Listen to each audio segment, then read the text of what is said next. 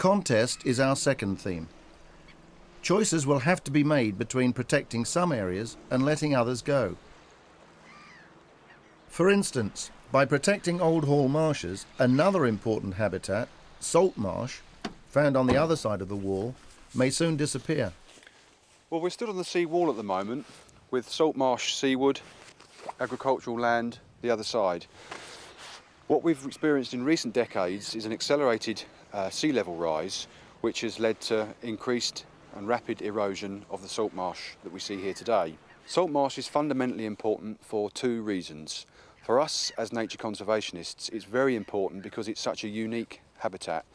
It's becoming a very threatened habitat. In the last 30 years, 1,000 hectares of salt marsh has been lost from the Essex coast because of this accelerated erosion. It supports a variety of unique plants and in turn wildlife, so we're very concerned as conservationists by its loss. Salt marsh is also important to the Environment Agency because of its effectiveness as a flood defence mechanism. But this natural coastal defence is being eroded away in many areas. In front of us here we can see some of the saltings on the Blackwater estuary which are looking seriously eroded. The problem is we've got rising sea level forcing the salt marsh against this hard sea defence, and it's really got nowhere to go. It's being squeezed against the sea defence and being lost to sea level rise principally. But the converse of that is that this important seawall is protecting this superb coastal grazing marsh, so that's the quandary. Do we allow the salt marsh to migrate onto the nationally important grazing marsh, or do we protect the grazing marsh with the seawall? Those are the sorts of issues that we're interested in here. But looking very long term, if the walls remain at their current height, then it may well be that Old Hall will be untenable as a grazing marsh. Difficult to say how long that it might be. It might be 50 or 60 years, but what we need to do is decide whether we're going to raise the seawalls and spend the millions of pounds that will cost to protect the SPA, or whether we're going to replace the SPA somewhere else. The problem we've got is that it's taken 400 years for it to form, and it would take the enclosure of a bit of salt marsh and leaving it for 400 years to recreate it.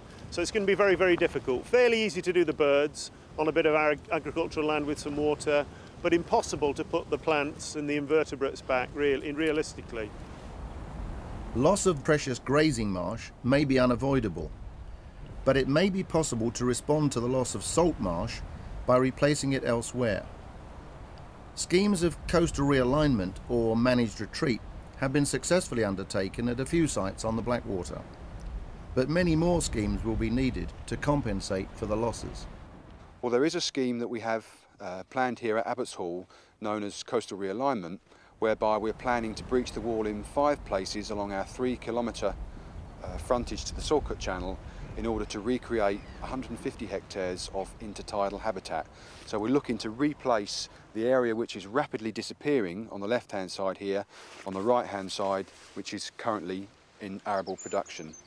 And looking across here, you can see we've already got a line marked on the field, which is where we anticipate the water going on the highest of the spring tides.